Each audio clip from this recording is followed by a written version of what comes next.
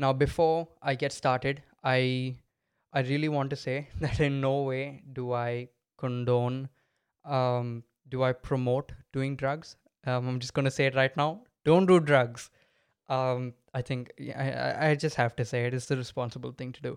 Anyway, welcome back to yet another episode of the number one podcast in a 2.5 kilometer radius of my current location. You're watching the P word. Today's topic is the influence of recreational drugs on music. The reason I wanted to do this episode is because I was listening to Grateful Dead today while I was doing the dishes, and it just got me thinking how how like just how interesting their music is, and just how much it's been inspired by LSD and cannabis, right? And that's literally why so then I thought, that would actually make a nice podcast episode. So then a little while ago I got to a bit of researching, not too much, but I have enough to cover one entire episode. So um that being said, so we're going to start with, I mean, in if you're watching this later on, and if you're listening to this on Spotify, just check the show notes below, and you will find my my sources. And okay, so firstly, when we're just going to skip past the history, like the crazy history of drugs, about how it was used like 10,000 years ago and how there's traces of it, right? So I'm just going to quickly start off with the influence that it has clearly has on jazz music. Yeah. Jazz music in like the late 1920s to 1930s is highly influenced by cannabis, and it is very prominent if you just listen to the music and you listen to how free it is, right? And if you listen to the structures of the songs and everything, you can tell that it's influenced by drugs. And anyway, so so we start there in the 1920s, and cannabis already has an influence on music. So someone that used cannabis a lot was Louis Armstrong. And it says in my source, it says he became a lifelong devotee. And so what they did was just a form of cannabis, which is hashish. It's the same thing as weed, except it's just the concentration levels are just higher in everything. So I am assuming that you would get more of a high from it. Okay, so we have cannabis already. Now we move again. Don't do drugs, please. Now we move to something way more serious, or at least what didn't start off that seriously, and it is cocaine. And we're also going to touch on like just literature in general, just here and there. So cocaine was in. So first of all, cocaine. Okay, well, we know where cocaine comes from, whether from education or whether from stereotypes. We know that cocaine comes from South America, and so it comes from the plant, the coca plant itself, right? And it became a thing when the Europeans would had noticed that, like, that locals were just chewing on the leaves of this plant, and it would give them a bit of a buzz. It would lead to an increase of energy levels and happiness, essentially. Yeah. So that's where it happened. That's where it came from. And then what the reason it actually became cocaine from just chewing coca is, the Europeans didn't like it for some reason. Okay, they had a problem with how it was, so they thought they'd change it, right? And then it didn't really take off in Europe until a man by the name of Albert Neiman, he extracted pure cocaine powder from the coca leaves. Yeah. And so this is when it became way more popular in Europe, and it led to medicinal products, but also beverages, most famously Coca-Cola. Okay, so that's where cocaine comes into the picture. So now we have cocaine in the picture, and it was also used by a lot of recognized um, writers, and you will see right here. So it was used by musicians and writers like Sir Arthur Conan Doyle, and also check this, Sigmund Freud. Sigmund Freud did cocaine, and of course this is like this where you have to understand that I'm not talking like he was like a cokehead, like completely trashed this thing, but anyway, so Sigmund Freud was an advocate for cocaine, and it became very popular. He said in fact, he went so far as to write down the entire all of its potential benefits to people, and he also advocated for it to be a drug that would help medicinally. So he argued that it had medicinal value, cocaine, right? And then uh, Sir Arthur Conan Doyle is a person that wrote is a writer that came up with the character Sherlock Holmes, and so now cocaine starts to pick up, and now slowly it starts to become, because the Americans have picked up on it and things like that, and they've kind of, so now they've illegalized the drug. This is in what it says here, 1916. um yeah, so in 1916 cocaine was illegalized, yeah, and so because it's illegalized, obviously it is harder to attain. So then we now, I mean, a lot of time passes, but then this drug comes along. So now we're in 1943, and now a drug comes along called lysergic acid diethylamide, more popularly known as LSD. I think my pronunciation is wrong. I like Googled how to pronounce the full thing, and I know it's wrong, so don't quote me on that. But it sounds legit. I'm gonna play it off really cool here, yeah. So LSD was discovered by this man that went by the name of Albert Hoffman. Okay, and so it was used as in for medicinal purposes and in treating psychiatric disorders like schizophrenia. So that's how LSD came along. Yeah, and um, so then slowly it gets popularized, and now the CIA picked up on it, and the CIA went, huh, hang on, I wonder if we can use this drug to make uh what's the word they've used, to I wonder if you can use this drug to make, or as a speech drug, yeah. So to make like freaking, oh my god, I'm the word's not coming to me. It's like I'm on drugs. I'm not. um oh my days, sorry, apologies for this. This is the possible speech inducing drug, yeah, so for when they're questioning a suspect or whatever. And so this happened in like the in this happened, and now so the CIA picked up on it. They thought, let's try and use this to get people to talk.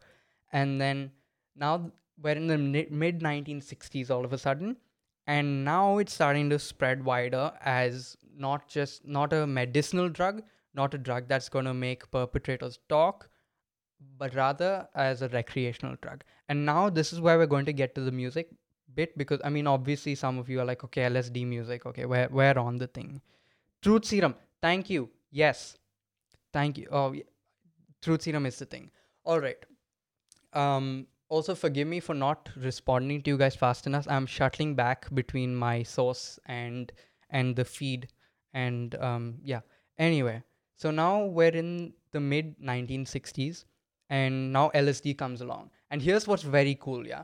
So um we have the two coasts of the USA, and so we've got the East and the West Coast. And now on the East Coast, LSD is being marketed. I use marketed very loosely here, for lack of a better word. So LSD is being marketed as a drug that helps with spiritual healing, and it helps you create like a divine connection. Okay, essentially that's what it is. Yeah, it makes perfect sense.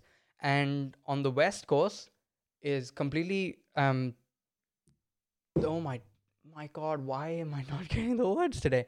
Okay, on the West Coast it's completely the opposite. It was just merely for recreational purposes only.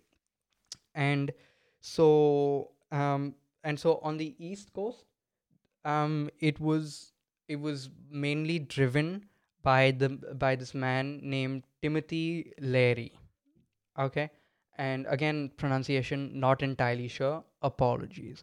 And on the West Coast, it was really pushed by Ken Kesey. So he was an advocate for LSD on the West Coast. And so East Coast was like spiritual this thing and spirituality, and the West Coast is recreation. So that's the difference, and I just think it's fascinating, right? The stark difference of it all. And so now what's happening in the 1960s is that now these hippies are coming along, right? And hippies was a term. I say was is. I'm just gonna put a this thing there, a slash there, because I don't know.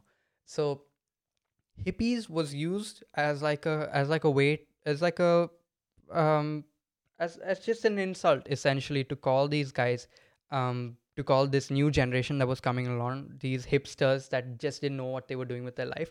And this they were called this by the beat generation. So the beatniks, more this thing. So they were the bohemians of the 1950s, and they looked down upon hippies because they saw them as poor imitations of themselves. So these bohemians, the bohemians of 1950 saw these hippies as poor imitations of themselves.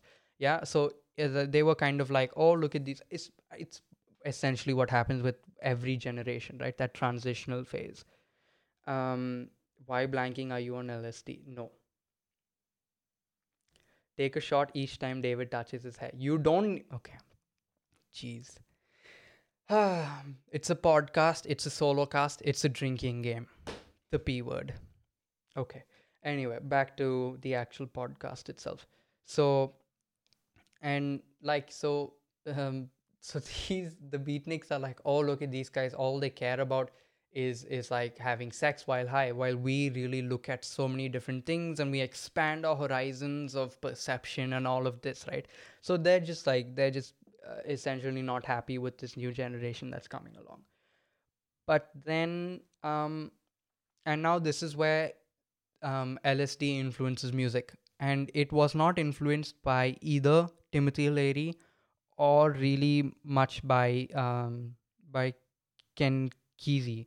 But so LSD influenced psychedelic music, like directly influenced psychedelic music. If you ever listen to psychedelic music, there is no way that you can even perceive a reality where psychedelic music was not written under the influence of LSD. Um, Plain and simple. It's just that's all, right? LSD, psychedelic music, firm handshake. So it had an enormous effect, and now it transitions just from psychedelic music. It goes into rock music in the 1960s, and it's a whole phase. It's a proper era that the music industry is going through. And so before LSD came along, rock music and popular music in general was described as just simple and slightly boring. And then what happened was these bands reached a realization that let's try and make this more complex. Under the influence of LSD, they tried to replicate what they felt under the influence of the drug, and they tried, is emulate the right word? They tried to essentially apply that to their music. And I think it worked, because if you listen to some of these bands, it is insane. I mean, if you listen to Jimi Hendrix, if you listen to Grateful Dead, I mean, it is incredible music, right? And I wonder if anybody can do it that, like, not under the influence of the drug. Anyway, that's a completely different topic, and I wonder if I can get someone to talk about that on the show. Maybe one day. Anyway, so then now we're in the mid 1960s again still, and now this is where the Beatles turn up, yeah. And then the Beatles came around early 60s, and they started experimenting with the music, blah blah blah. And so they tried a lot of different things, okay. And then so their first album was like, okay, there were like small changes, but there was a huge change um to the release of their Revolver album. And so in that album, it is blatant that they are under the influence of this party drug. And so, and they don't really try to hide it, because if you listen to Strawberry Fields Forever, and also, what's the other song apart from Strawberry Fields? Oh my days. Strawberry Fields Forever. And okay, I'm just going to use Strawberry Fields Forever as an example. I mean, they literally go Strawberry Fields, nothing is real, nothing to get hung about. Strawberry Fields Forever. And now in one of their songs, the Beatles use this one line, and they use this quote. It says, um, "Oh, this is in the last cut of Tomorrow Never Knows." The beginning of the song, they say, "Turn off your mind, relax, and float downstream." And this is taken from a book entitled "The Psychedelic Experience: A Manual Based on the Theology of the Dead." By This was based on a book called sorry, "The Psychedelic Experience" by a man by the name of Timothy Leary. So it goes full circle, and it is so obvious now, right? Because like Timothy Leary, as we know, he's the man that advocated for the drug on the East Coast, and now he wrote a book, and now the Beatles have referenced one of his quotes from that book. So so clearly, right? I mean, the drug has had such a crazy impact on the music, and if you've ever listened to someone said just call him Ken. Okay, if you've ever listened to these guys, if you haven't listened to these guys, I highly recommend that you do listen to these great artists like the Beatles. I suggest listening to Jimi Hendrix. That was not me touching my head, that was me scratching my forehead. It does not count. Do not take a shot. Also, if you're under the age of 21, don't drink. I just have to say it because I'm doing like a slightly topic, So I have to do it. And where was I? I was like, yeah, try and expand your horizons of music, what you listen to. Don't just get sucked into pop culture, and don't just limit yourselves in your musical ventures or your music taste in general. Experiment a little. Reach out to people that listen to genres that you don't listen to. Um, yeah, I think that's pretty much it for this episode of the number one podcast in a 3 kilometer radius of my current location. You have been watching The P Word. Um, if you've made it this far on the episode, if you're watching it on IGTV, or if you're listening to it on if you're listening to it on Spotify, thank you so much. And if you're listening to it and you're watching it on IGTV, again, thank you so much. And if you've made it this far in the episode, can you just comment, just I don't know, comment anything that reminds you of music, be it an emoji, be it an artist, be it anything, just anything that reminds you of music. Just comment that in the comments below so I can know who's watching, and I can just maybe say thank you personally. I don't know. All right, bye bye everybody.